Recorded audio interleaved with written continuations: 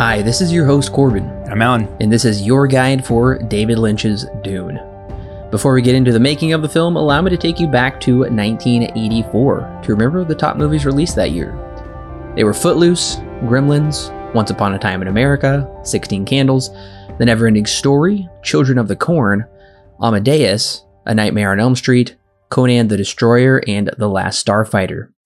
From that year, we have reviewed Ghostbusters, The Terminator, Indiana Jones and the Temple of Doom, The Karate Kid, Star Trek III, The Search for Spock, and many more, actually. So links to all of those reviews are in the show notes below.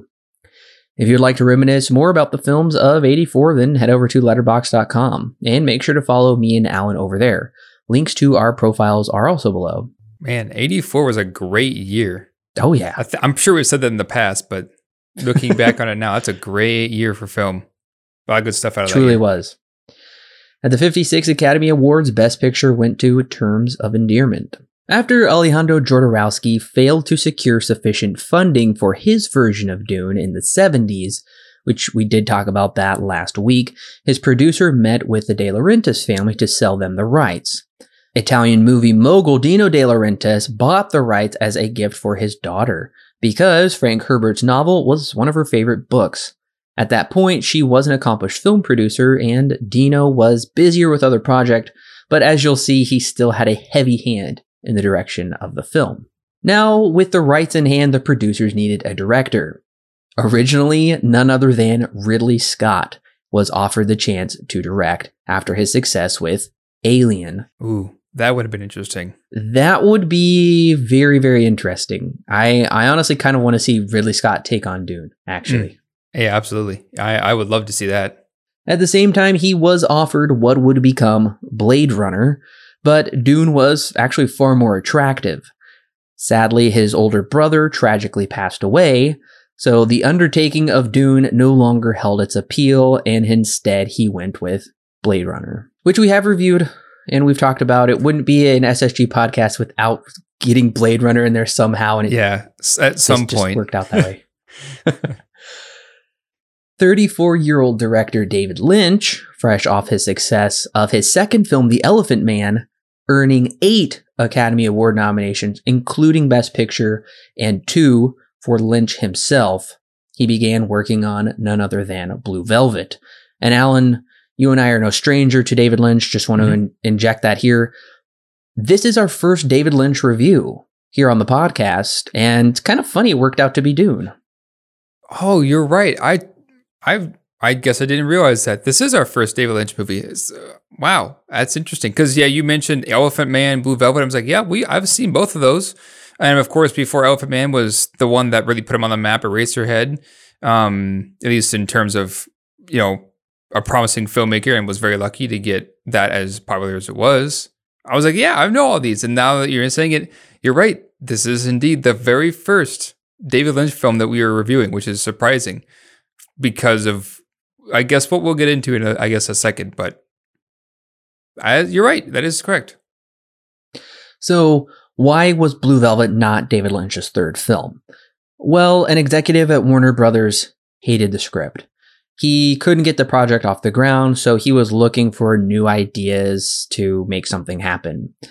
All of a sudden, he received a call from none other than George Lucas, the biggest name in science fiction at the time, and maybe still to this day. This is the part of the story I always find very fascinating, because this is a very interesting story, listeners. Many, many twists, as you're just beginning to find out. So he met with Lucas, and Lucas wanted Lynch to direct none other than Return of the Jedi. Ooh. I honestly can't even imagine what that would be like. I do remember hearing rumors about that David Lynch was tapped to at one point do Return of the Jedi. That would have been interesting. Had he done that instead of Dune. So Lynch, in an interview with Chris Rodley, recounted how he doesn't really like pure science fiction. He wanted to mix it with other genres, and he really didn't want to be under Lucas's thumb. After turning down Lucas, his producer on Blue Velvet, Richard Roth, offered him the chance to adapt, believe this, Alan, Thomas Harris's Red Dragon, which we have also reviewed, Manhunter and Red Dragon. So we nearly could have been reviewing the David Lynch version, which actually may be amazing. Yeah. I mean, how lucky is David Lynch, though, right? Because he just only did a couple of movies. Both of them, I mean, Elephant Man's not, I guess, as out there as Eraserhead is, but it's only like his second film, and he's like Return of the Jedi, Star Wars, Red Dragon, all kinds of stuff. But lucky man, this David Lynch is for being so early in his career. Big time. And this was before Silence of the Lambs had come out, or any of Thomas Harris's novels had come out. So David Lynch had first crack at bringing Hannibal Lecter to the big screen, but he got turned off by that idea until Dino calls and says, he just calls him up and says, "Read Dune, I might have something for you." David Lynch thought he said June.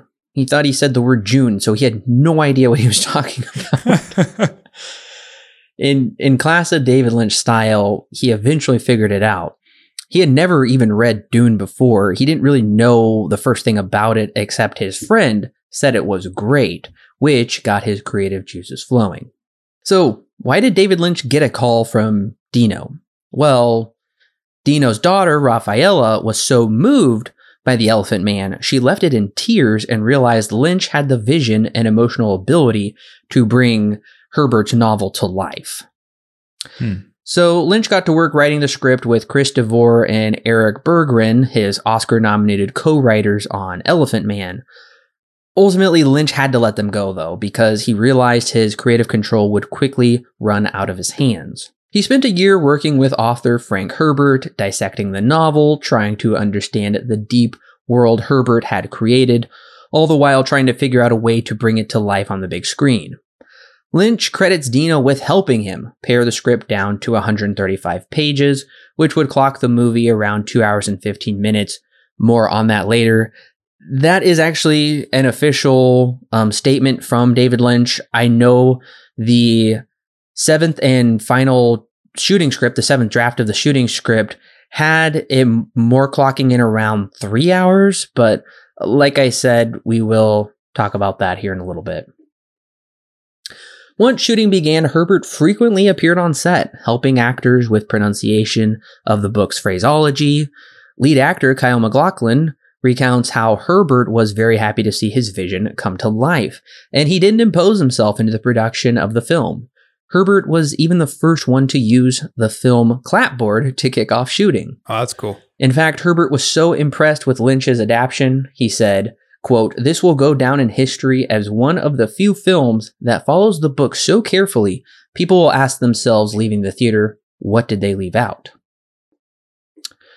As for the cast and crew, the De Laurentises were able to assemble an all-star crew. Tony Masters, production designer, who was art designer for Stanley Kubrick's 2001: A Space Odyssey. And I have dissected 2001, listeners. I will drop a link to my video review of that below. Kiyoshi Yamazaki, he was the fight coordinator. He was also working on the Conan films at the same time, which the De Laurentises were producing on the set right next door. Kit West, he was the special mechanical effects Oscar winner for Raiders of the Lost Ark. Carlo Rambaldi, who built E.T. and had won multiple Oscars at that point. And of course, Sean Young, who plays Chani in this. She was just coming off of Blade Runner. Also, the famous Max von Sydow, Jürgen Prochnow, who we reviewed a couple months ago in Air Force One. He was General Radek. He was not in it very much, though. Yeah, that's right. So yeah, a lot of big names here. I mean, even compared to Jodorowsky's Dune, which we recorded last week, you know, that one was also trying to go for all-star cast and all-star crew and all kinds of things. So it's like kind of happening again here, where the biggest, one of the greatest books of sci-fi gets the greatest cast, at least at the time. Lead star Kyle MacLachlan was the only real rookie. In an interview, he said, "I was a big fan of the books at age 15. I had just graduated from acting school, starred in a play in Seattle, when the casting director came to town looking for an unknown. He was only stage trained at that point, never acting on camera before. Lynch and Raphael liked his audition so much that they had him come down to LA to test, and he landed his first major role." The last piece of the puzzle was finding a composer. Opting for something non-traditional, as Lynch tends to do, he asked the rock group Toto to score the film. Toto was fresh off their successful album Toto 4, featuring the song, I'm sure we all know it, Bless the Rains Down in Africa. Yep. At the time, Toto was also offered Dune and Footloose. They had to pick one or the other. The later soundtrack went on to sell 10 million copies, so they kind of missed out on a huge opportunity there. Yeah, I mean, hindsight is 2020, but had they done that would have been interesting to hear Toto do the soundtrack to Footloose. Toto had never done a film score before, but they were mostly eager for the job. They felt it seemed more artistically exciting than simply doing a movie soundtrack. Ultimately, it proved to be an arduous process, one they would never do again. In fact, Lynch brought in Brian Eno to compose the Prophecy theme, a move that miffed the band members. Even the now famous James Newton Howard ghost wrote the cue, The Trip to Arrakis, because band member David Page's father was the conductor for many of Howard's film scores. Oh, wow. So this really isn't all Toto. They've got Brian Eno, who was huge at the time, coming in, helping out, and even James Newton Howard and other people were actually ghost writing parts of the scores. They're just not credited. Gotcha.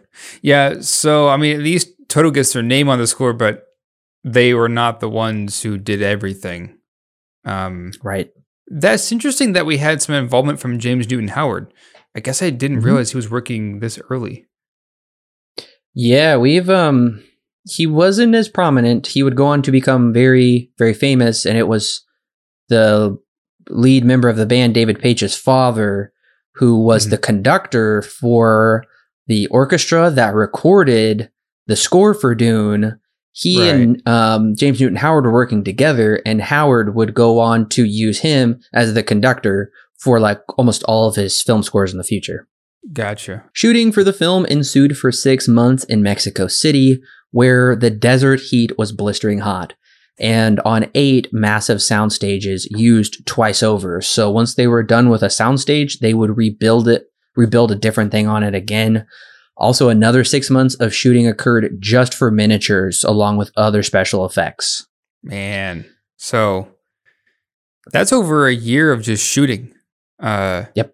Man, usually movies only spend a couple months doing that, or a few months, maybe 4 at most. Yeah, at the most. Man, that's a lot of shooting. Yeah, so it was a year to write the script, a year to shoot, and then almost a year with editing and post-production, essentially. Man. So it was a 3-year-long process. We'll get into more of that in a minute, but the crew also consisted of nationalities across 5 countries, extras numbering in the thousands, and 8,000 costumes were produced, making this a truly massive undertaking for the young director. Oh, this is his 3rd movie. Oh, I could only, yeah, absolutely. I bet when we get to the budget portion, I'm curious to know how big the budget was for 1984. But that's crazy. Like you said, for a director it's only his 3rd movie, that's huge. That's huge.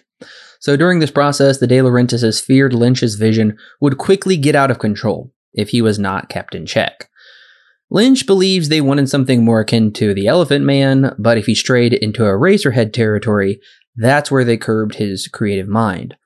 Also, after Sting agreed to shooting a scene fully in the nude, the De Laurentises made the call to have the film be a straight PG. Remember, PG-13 was just about to become a reality. Right. Now, this is my speculation, but Lynch likely would have made this into an R-rated film if he had his way. Just watching all of his other films are pretty much all rated R. Featuring nudity, there's a still of Sean Young wearing a very see-through blouse, and also there likely would have been much more violence in this movie, at least blood. But you'll find out in a minute why they were not going to let that happen because of marketing and merchandising. But I'll talk about that here in a second. So once it came time to compile the final film, Lynch would give up another year of his life. He and Dino fought over the runtime of the film. Lynch wanted a 3-hour cut, whereas Dino wanted no longer than 2 hours and 17 minutes. It's no surprise Dino won. He was the one writing the checks, after all. Yes, what happens. What is the producer's job? It technically is his project, unfortunately. And this is the whole reason David Lynch would never work with a big budget studio again. This also was going to be domestically distributed by Universal Studios, so they also had them to answer to. With so much excised from the final cut, that meant entire sequences had to be reshot or done in voiceover to quickly explain things the producers believed people would not understand. Lynch claims 40% was added later on. During the final editing process, he worried himself sick. The film would not be a success, so he actually remembers very little about finishing the film. Editor Anthony Gibbs said, quote, I didn't see how we could make a movie out of it, but Lynch did a very good job of paring it down into a movie. Now, there is a contingent of fans that swear they have seen a 4-hour cut of the film. Go on out to Reddit, you will find people swearing up and down when they were kids they had a copy of the 4-hour cut of the film, and that it has been buried by the studios. More on that later. The longest cut was screened in Mexico City, clocking in between 4.5 hours and 5 hours and 15 minutes. Whoa. But keep in mind that was a work print, missing special effects, plus they were actually still shooting the film. Oh, okay. Well, never mind then. So that cut, while in existence at one point, was never commercially available, as some fans believe. In 1988, Dune was aired on television over 2 nights, with a total runtime of 186 minutes. A few years later, Raffaella and Anthony Gibbs would go back into the editing booth to recut the film without Lynch, since Universal would not properly compensate him, according to him. This new 177-minute cut would debut on home video as Dune Extended Edition. The only thing missing, aside from a few terrifying scenes actually, which we'll talk about in the full review, is Lynch's name. He disavowed the version, having them put Alan Smithy for director, a common name directors use when they don't want their names associated with the project any longer, and Judas Booth for screenplay, a combination of Judas Iscariot, who betrayed Jesus, and John Wilkes Booth, who assassinated Abraham Lincoln. As you can see, Lynch was not happy with them recutting his film, and he wanted nothing to do with the extended edition. Yeah, I can see, especially with a director like Lynch, where, you know, every film that he has he wants it to be like his vision. And now that he has already had issues with producer Dino De Laurentiis and what he wants versus what David Lynch wants, and now you've got somebody else coming in and recutting your film, I could imagine that he would be like, I don't want anything else to do with Dune after this. Now, just to keep in mind also, they did not have a bad relationship afterwards. The De Laurentiises and Lynch, actually with his next film, Blue Velvet, the De Laurentiises were producers. They did produce parts of that film. So they still had a good relationship afterwards. Lynch has no hard feelings, but as far as that cut of the film, he does not want his name associated with it since he had nothing to do with the process of recutting that film. Gotcha. So when Ridley Scott did release Blade Runner the Director's Cut to critical and financial success, and George Lucas was releasing the special editions of Star Wars, Universal, having dollar signs in their eyes, approached Lynch to restore Dune to his original vision, but he declined, citing that he had moved on to other projects and didn't wish to revisit the past. This extended cut of Dune is now actually out of print due to Universal pulling it from any further distribution, but Alan and I did get our hands on a copy, so we will be reviewing the longer cut as well. In the build-up to release, merchandising went crazy for the film. In an Arrow Video exclusive documentary hosted by Brian Stillman, who some of you listeners may have seen from the Netflix show The Toys That Made Us, He talked about after Star Wars, every movie wanted a merchandising line. No one thought in the late 70s kids wanted merchandise from movies. Movies weren't thought as marketable to kids as TV shows, but Star Wars completely changed that. A press release from Matchbox Toys Limited, a part of LJN Toys, read, Matchbox are confident that their Dune product range will rapidly take over from Star Wars toys as the leading action toy brand once the hype and subsequent release of the film create public interest and awareness. Believe it or not, Alan, they legitimately thought Dune was going to be the next Star Wars. It was going to be a worldwide phenomenon. Keep in mind, listeners, Star Wars, the original film, received 11 Academy Award nominations, including Best Picture, and was a true cultural phenomenon. They were thinking Dune was going to take over from Star Wars, believe it or not. Right. And that's kind of a big deal because, at this point, now we've had, at 84, we've already had the original trilogy of Star Wars come out. That's kind of a big deal to say that now Dune's going to basically take over what Star Wars had put in place. It's going to take over the fame that Star Wars had. That's a big deal. I mean, given that it was the first time it had been put on to a feature-length film, that could have been, I could see why people would think that. But that's still a big deal. It's still a big deal. And for those listeners who don't really know the influences of Star Wars, George Lucas did draw a lot from Dune. He drew a lot from Dune Foundation, which is on Apple TV Plus and is truly incredible. It's finally been adapted, and also Flash Gordon. So they're thinking, Lucas drew from Dune. What if we gave them the original thing? The only problem is, unlike Luke Skywalker, no one really wanted to be Paul Atreides. That's why making toys for the film didn't really make sense, since this is such a dark and terrifying world. But LJN Toys did produce pop-up books, birthday party sets, bed sheets, toys including primary and secondary cast, vehicles in the movie, and of course the giant sandworm, which you can go look that up, listeners. Looks more like an adult toy than a children's toy. I'm just going to leave it at that. Also, lunch boxes and a thermos, a Viewmaster set, and a Marvel Comics tie-in. Oh, wow. Also, a Dune belt buckle, a board game, and collectible trading cards. A read-along children's book that came with a small record or cassette tape with pictures from the movie, and 4 different pencil case sets. I want that Dune belt. You want that Dune belt buckle, yeah. I'm actually really curious to know what that looks like. So I did actually get to see all of these products. They showed all of these products in the documentary, but it is a lot. Ultimately, as for the action figures, a lot of these toys never made it to production due to unpopularity in sales. That sounds like a lot of foreshadowing. Dune was finally premiered in Washington, D.C. on December 3rd, 1984 at the Kennedy Center, and was released worldwide on December 14th. At the 1985 Academy Awards, Dune received only 1 Oscar nomination for Best Sound. It went up against 2010, The Year We Made Contact, The River, A Passage to India, and ultimately lost out to Amadeus. So how was it received by critics and audiences? Not kindly, to say the least.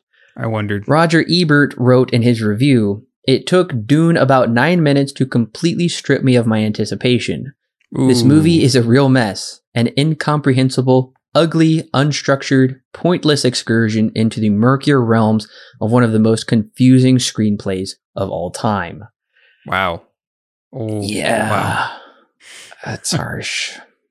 Yikes. So, there were 2 film critics, David Ants and Harlan Ellison, who were notable for giving it a positive review. David Ants, I believe, was at Newsweek. But a lot of the criticism did fall to Universal for poor marketing and keeping the film away from preview screenings. So, how did it do at the box office? Well, Alan, I know you were curious about the budget. It had a budget of $40 million. Okay. Which isn't bad, but let's be honest, for Dune, it's just not enough. Now, just for also contemporary references, Return of the Jedi had a budget of $32.5 million. So this was working with a bigger budget, and there kept being leaks that the reason Dune was taking so long to come to the big screen was because it was running over production shooting schedules and it was running over budget, and there was a lot of nervousness going on with this film, with everybody involved. Were there opening weekend numbers? I'm curious to know what those are, if they exist. So it did open with $6 million in 915 theaters, so not too bad. Mm-hmm. That was a very troubling sign, though, that Universal Pictures' Dune opened number 2 at the box office. It was beat out by Beverly Hills Cop, which actually made twice as much money, and that was in its second week. Ooh. Yeah. Uh-oh. That doesn't look good. So the top 5 coming in at number 3 was City Heat. Number 4 was 2010, The Year We Made Contact. And number 5 was Francis Ford Coppola's The Cotton Club. Also opening that weekend was A Passage to India, which I believe it went up against that in Best Sound. Didn't I just say that? Yeah, it did. It competed with that as well. And also 1984, the adaptation of George Orwell's film, opened number 16 at the box office. Opened. Gotcha. At 16. Interesting. So it never achieved number 1. It stayed at number 2 for its second week over Christmas. Over New Year's weekend, it dropped all the way down to number 8 and just plummeted from there. So what did it get in total? I'm curious to know what the damage is. In total, domestically and worldwide, it grossed $30.9 million, ultimately losing about $10 million as far as the budget for the film goes, but that's not including marketing or merchandising or anything of the kind. So, like I said, once they saw where this was going, they just quit making toys during the release of the film. They just knew nobody's going to buy this stuff. Right. So yeah, that's a pretty big flop then, because you're getting most of your budget back, but just a budget for creating the film, not for everything else like merchandise and whatnot. That's not good. I mean, even not making back your budget is not good, but in this case, it's not good at all. That's real bad. Well, critics didn't really like it very much either. It currently has a Letterboxd rating of 2.8. That's very low. It has an IMDb score of 6.4. Here's where things get really bad. A 39 Metascore, so it's far in the red. Ooh, yeah. Metascore critics are very not happy about this one. They really don't like it. They weren't happy about it. Also a 47% critics score, so critics considered it rotten. I will say 47% is close to being split, but the really only positive score to come out of this is 66% Rotten Tomatoes audience score. So a majority of audiences liked it, not like an overwhelming majority, but they thought it was fine. Yeah. For some weird reason, I could not find a cinema score. There should be one, but there's not.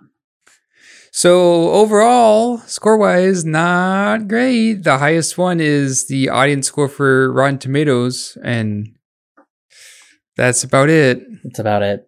I think it's fared a little better over time. Its reputation has somewhat increased as kind of a cult following for the film, and it should be noted that Frank Herbert was pretty devastated when the final cut of the film came out, the theatrical cut, I should say. I could imagine. Because what he was seeing shot on set, there was so much footage left on the cutting room floor. As we'll talk about with the theatrical cut, you can tell there is quite a bit missing editing wise. There's just stuff that doesn't make sense. He was pretty devastated. He was so involved with this film, so on board with the project.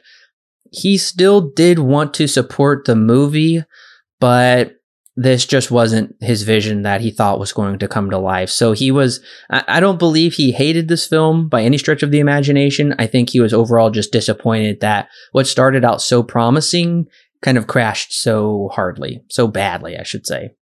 Oh yeah, especially for like the first time it's being put out and it's film adaptation for wide audiences. Yeah, I could see why this is a big disappointment coming out where there was a lot of influence and from other parties and all kinds of stuff for wanted to make it more appealing to general audiences. Comes out and it's kind of a shell of what it once was, from what we're talking about, from what it seems like. It's rough. Thank you, listeners, for coming along with me as I have been your guide to the production of this film. Now that you have your guide to Dune, make sure to subscribe to the podcast for Alan and I's full review coming next Monday. And tune in the week after as we return to Arrakis, but on our TVs with the Sci-Fi Channel production of Frank Herbert's Dune.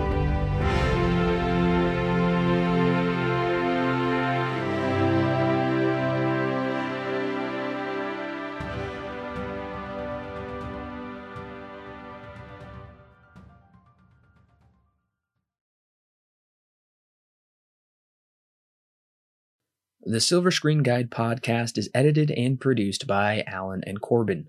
Intro and outro music is created by Thomas Rankin. The thoughts and opinions herein expressed are those of the individual and do not necessarily represent those held by Silver Screen Guide. Silver Screen Guide is not affiliated with any company or individual involved with the creation of this movie or TV show. No portion of the podcast may be used without express written permission from Silver Screen Guide.